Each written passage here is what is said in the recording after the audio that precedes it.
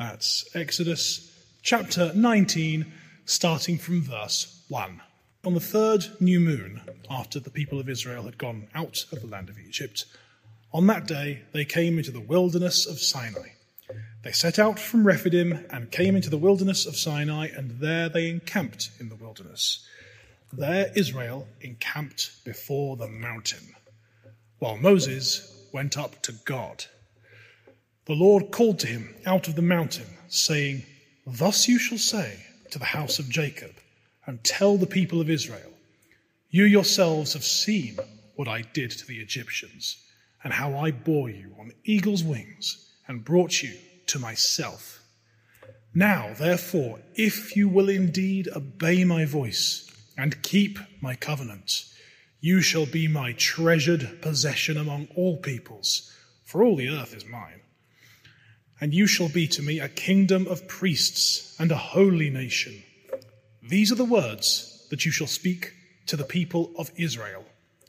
So Moses came and called the elders of the people and set before them all these words that the Lord had commanded him. All the people answered together and said, "All that the Lord has spoken we will do." And Moses reported the words of the people to the Lord. And the Lord said to Moses, "Behold, I am coming to you in a thick cloud, that the people may hear when I speak with you, and may also believe you forever." When Moses told the words of the people to the Lord said to Moses, "Go to the people and consecrate them today and tomorrow, and let them wash their garments, and be ready for the third day. For on the third day the Lord will come down on Mount Sinai in the sight of all the people. And you shall set limits for all the people. You shall set limits for the people all round, saying, 'Take care not to go up into the mountain, or touch the edge of it. Whoever touches the mountain shall be put to death. No hand shall touch him, but he shall be stoned or shot. Whether beast or man, he shall not live. When the trumpet sounds a long blast, they shall come up to the mountain.' So Moses went down from the mountain to the people and consecrated the people, and they washed their garments. And he said to the people, 'Be ready for the third day. Do not go near a woman.' On the morning of the third day, there were thunders and lightnings and a thick cloud on the mountain and a very loud trumpet blast. So all the people of the camp trembled. Then Moses brought the people out of the camp to meet God, and they took their stand at the foot of the mountain. Now Sinai was wrapped in smoke, because the Lord had descended on it in fire. The smoke of it went up like the smoke of a kiln, and the whole mountain trembled greatly. And as the sound of the trumpet grew louder and louder, Moses spoke, and God answered him in thunder. The Lord came down on Mount Sinai to the top of the mountain, and the Lord called Moses to the top of the mountain, and Moses went up. And the Lord said to Moses, "Go down and warn the people, lest they break through to the Lord to look, and many of them perish. Also, let the priests who come near to the Lord consecrate themselves, lest the Lord break out against them." And Moses said to the Lord, "The people cannot come up to Mount Sinai, for you yourself warned us, saying, 'Set limits round the mountain and consecrate it.' And the Lord said to him, 'Go down and come up, bringing Aaron with you. But do not let the priests and the people break through to come up to the Lord, lest he break out against them.' So Moses went down to the people and told them." That's Titus chapter 2, starting at verse 11. "For the grace of God has appeared, bringing salvation for all people, training us to renounce ungodliness and worldly passions, and to live self-controlled, upright, and godly lives in the present age, waiting for our blessed hope, the appearing of the glory of our great God and Saviour, Jesus Christ, who gave himself for us to redeem us from all lawlessness, and to purify for himself a people for his own possession, who are zealous for good works. Declare these things, exhort and rebuke with all authority. Let no one disregard you. Often on a Saturday night, my wife Hannah and I will sit down to watch a film. And I hope that you won't judge me too much if I tell you that this Saturday we watched a film called How to Train Your Dragon. Just in case you haven't seen it, the story takes place on an island inhabited by Vikings who spend their days trying to fend off an army of invading dragons. And the plot explores two different philosophies for their self-protection. You might be thinking I've overthought this film somewhat. On the one hand, there are the traditionalists led by Stoic, the island's chief. And his approach is basically just try harder. Keep fighting the dragons like we've always done, but with more firepower, more ammunition, more aggression. The only problem is it doesn't work. The harder Stoic tries, the bigger the dragons come back, stronger than before. On the other hand is Hiccup, his son, who discovers in the course of the film that there is a better way. Instead of fighting dragons, you can train dragons. And of course, that proves to be the winning formula. This evening, we're thinking not so much about how to train your dragon as about how to train your life, your desires, your deeds. It's a question which even non-Christians are asking. Just in the last few weeks, several people who wouldn't call themselves followers of Jesus have said things to me like, how do I stop putting off the things that I know are good for me? Why can't I break free of my own destructive habits?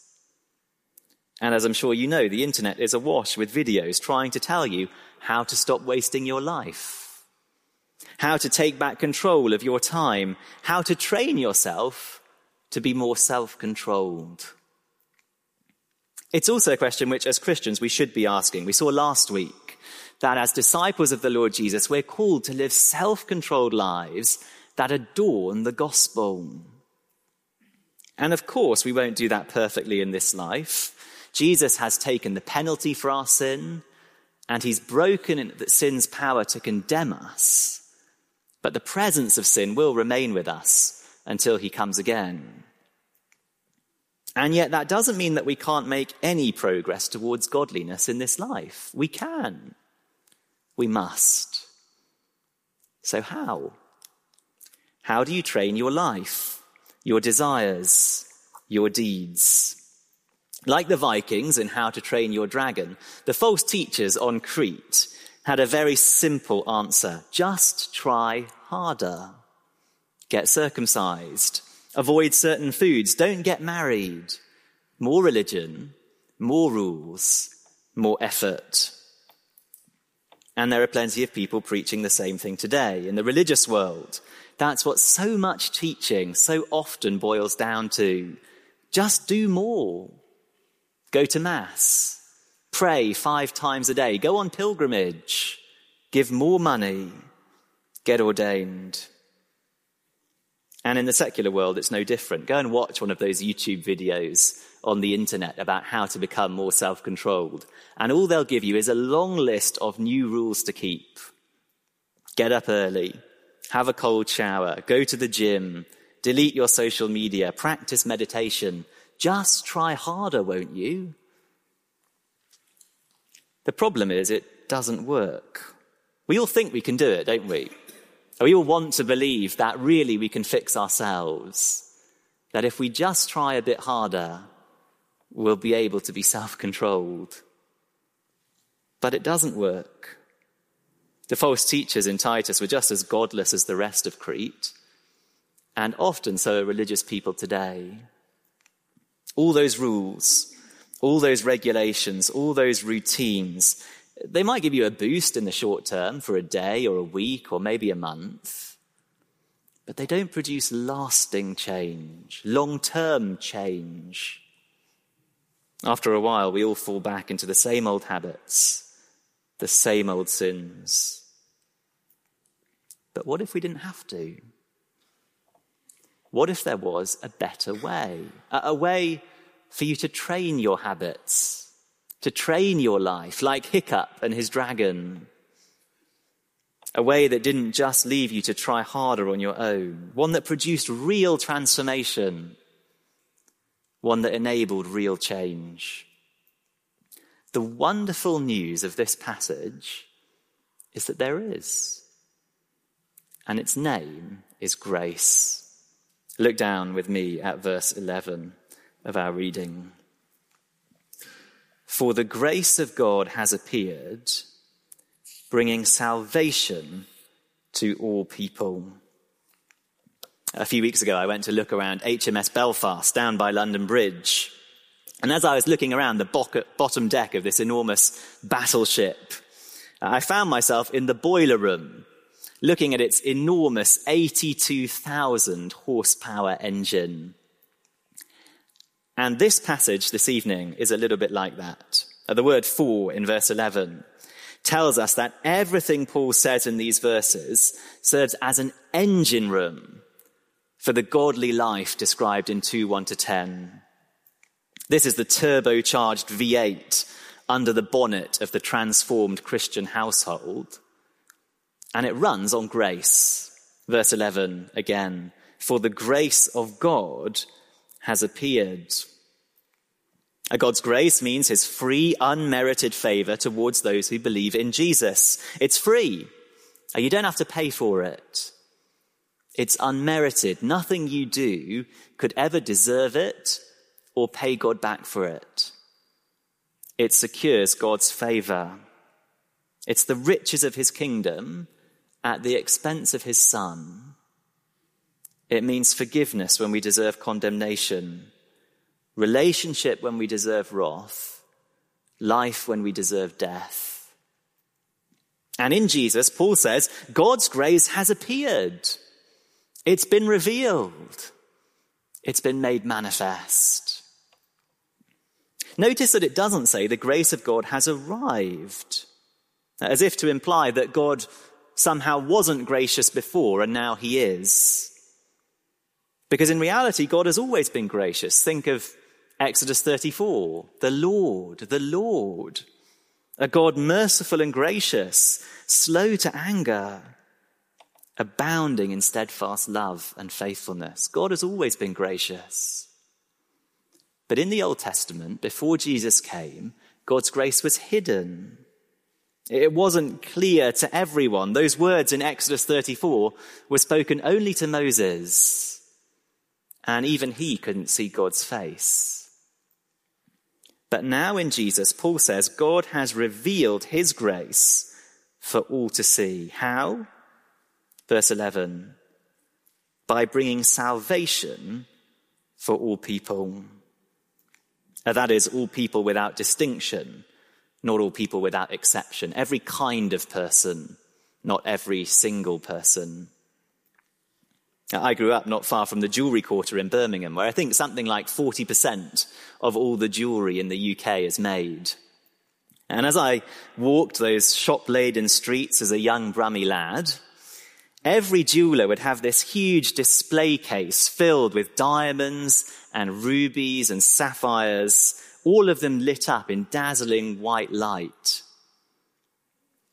And Paul says that in the same way, like one of those shop windows, the Lord Jesus has put the grace of God on display by dying on the cross, by taking all of our sins, by bringing salvation to all people, Jew and Gentile, black and white, gay and straight, if they trust in Jesus.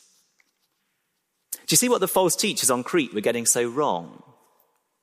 By telling people to keep more rules, to go and get circumcised, to just try harder, they were acting as if God's grace was still hidden.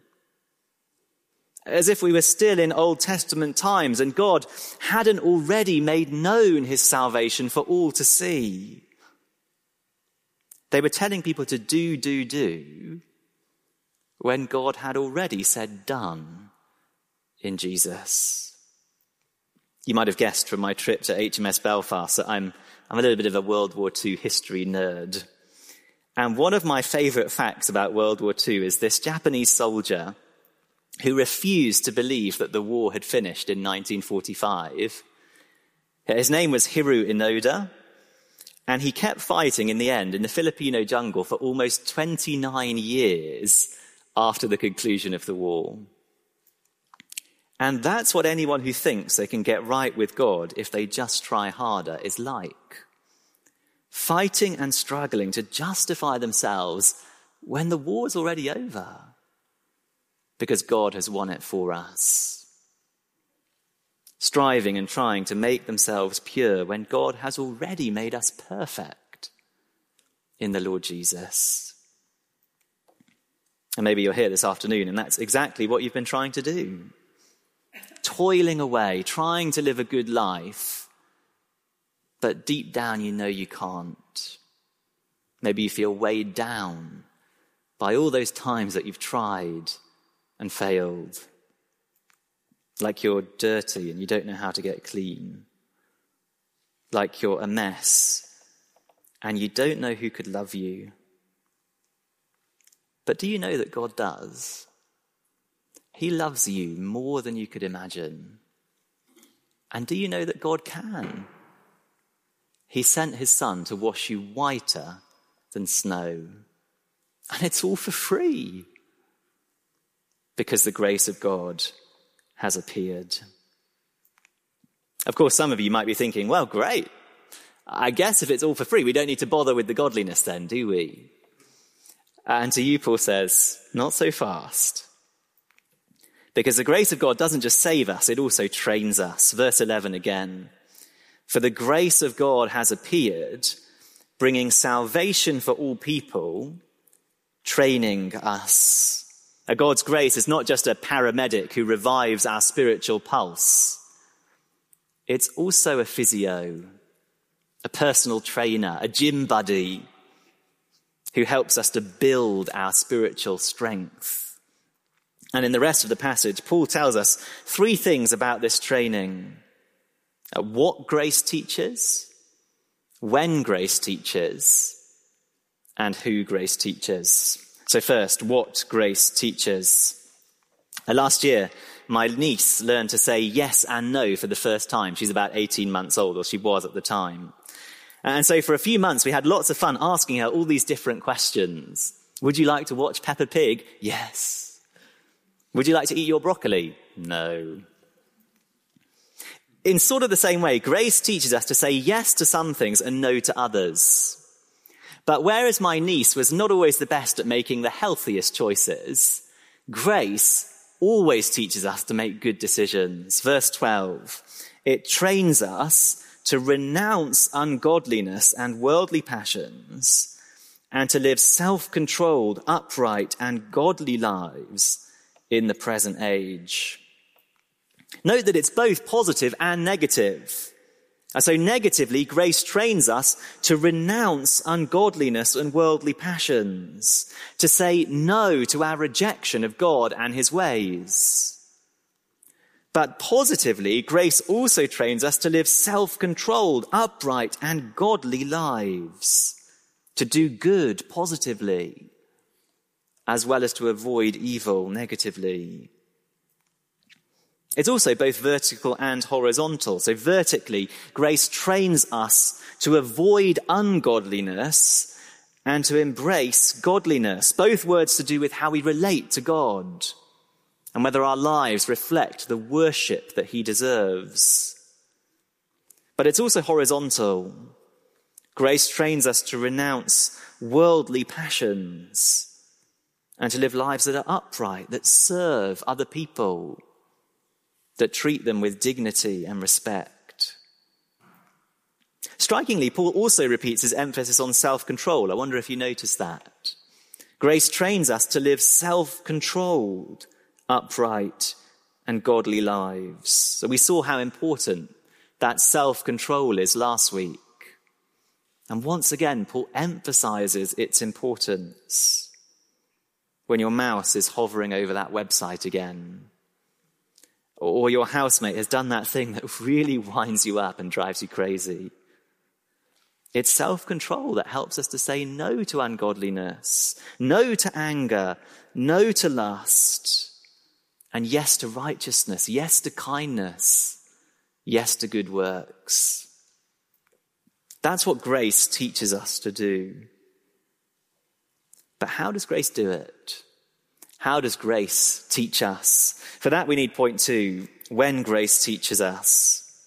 We've spoken already about the grace of God that appeared in Jesus. But did you notice there's another appearing in the passage in verse 13? Not the appearance of grace, but the appearance of glory. Grace trains us as we are waiting for our blessed hope, the appearing of our great God and Saviour, Jesus Christ. God's glory is his royal splendor, his divine majesty.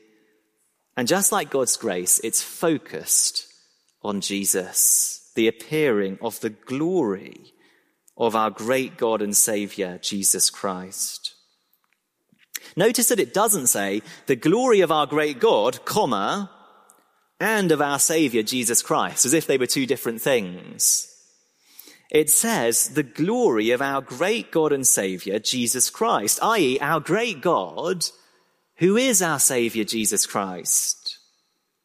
It's an explicit affirmation of the deity of Jesus. And so you can show it to the next person who tells you that the Bible never says Jesus is God. Now, the Bible clearly teaches that all God's glory, all his splendor, all his majesty, it will all be made visible on the day that Jesus returns. And so the whole of history, from the 1st century AD to the last century AD, it's all sandwiched between these two appearances. The appearance of grace, when he came to seek and to save the lost, and the appearance of glory, when he will come again to judge the living and the dead and to bring his new creation in. And knowing that we live between those two appearances trains us to be godly now. Earlier this summer, Hannah and I went hiking up a mountain on the Isle of Skye. And from the bottom, it didn't look that high. And so we thought, you know what? We'll leave the water in the car. We'll just have a drink when we get back down. You can probably guess that was a big mistake. By 10 minutes in, we were already pretty thirsty.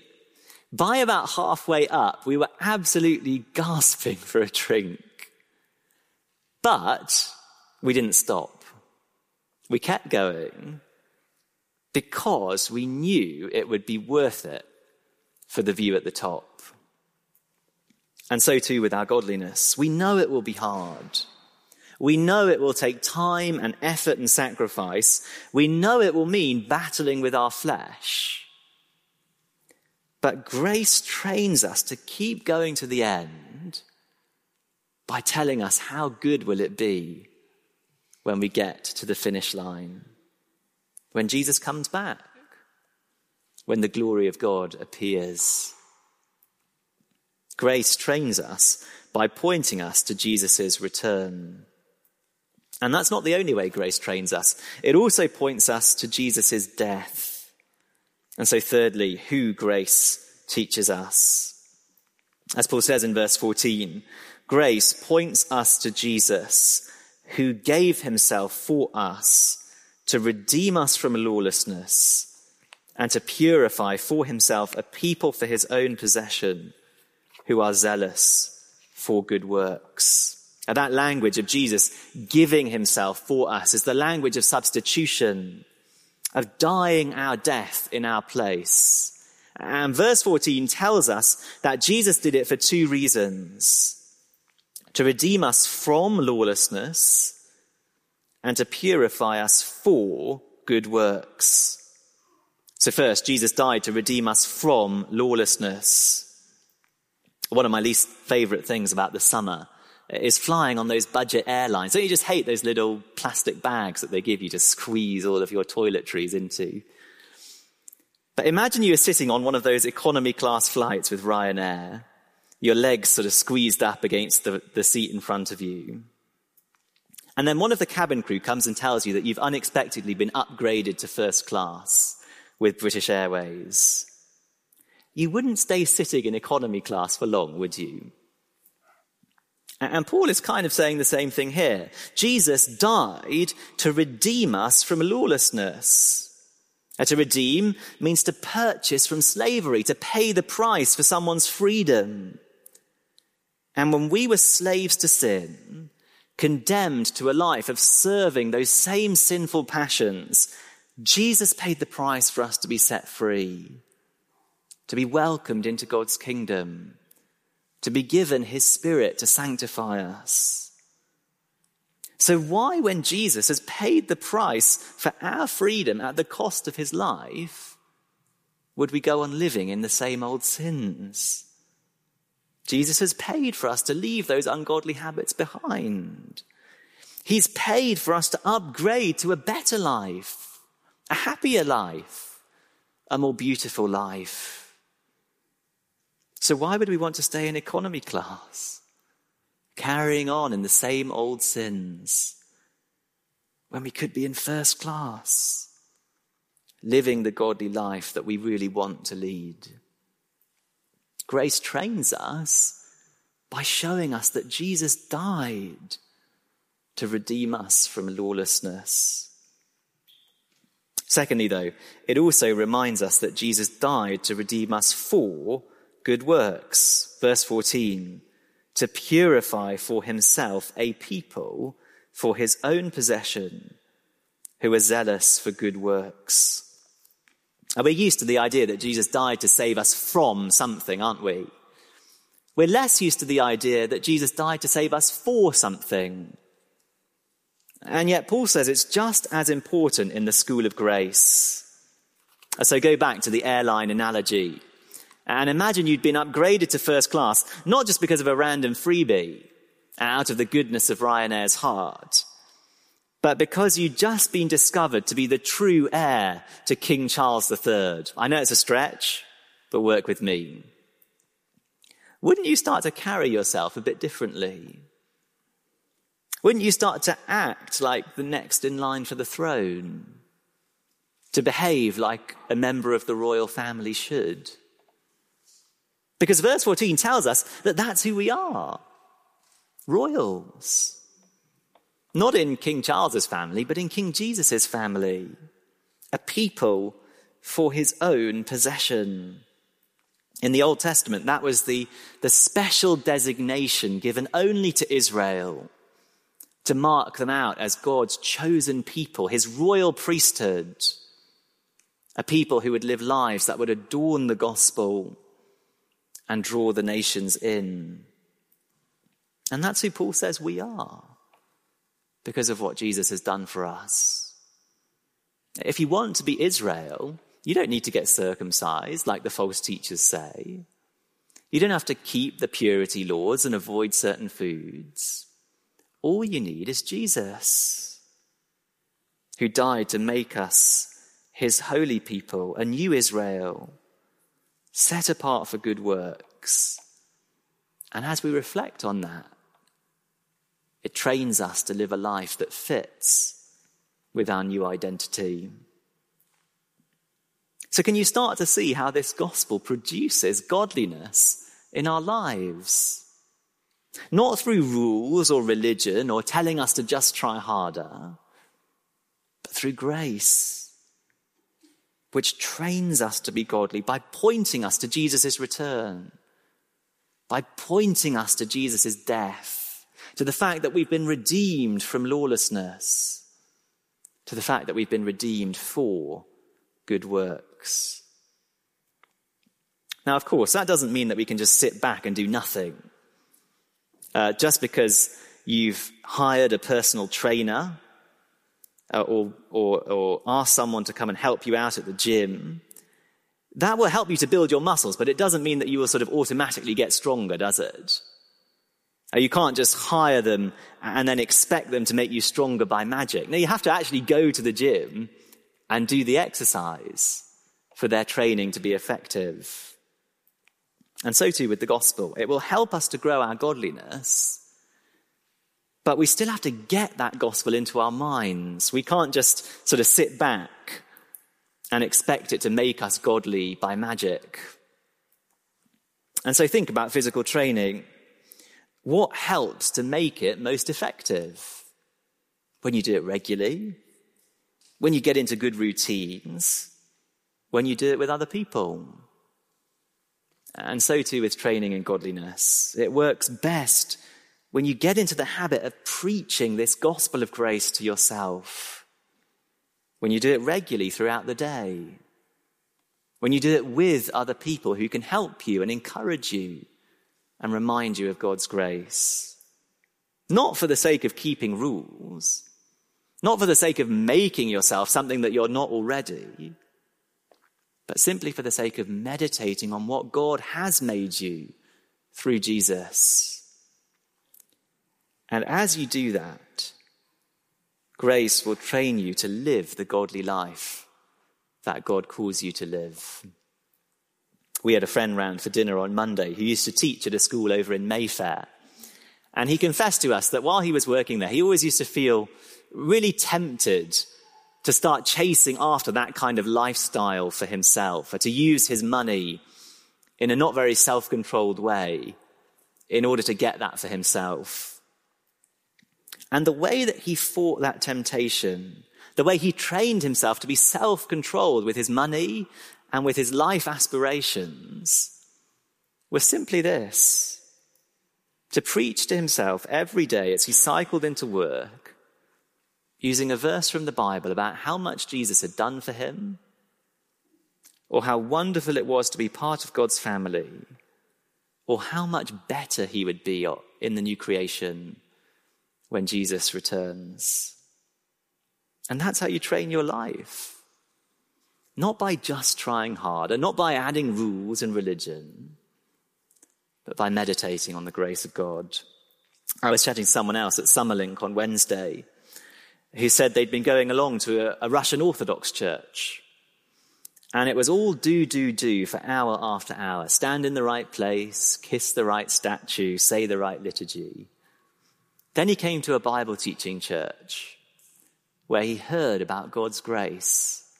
And he said, half an hour there helped me more to know God, to live a godly life, than all of the time that I spent in a Russian Orthodox church, keeping all those rules. And I wanted to say, of course it was. Because it's grace that saves us, that brings us into God's family. And it's grace that trains us to live the life God calls us to renounce ungodliness and worldly passions, to live self-controlled, upright, and godly lives in the present age. Well, why don't we pray that God would help us to do that? Our gracious Father in heaven, we praise you for your grace, which has saved us and which is training us.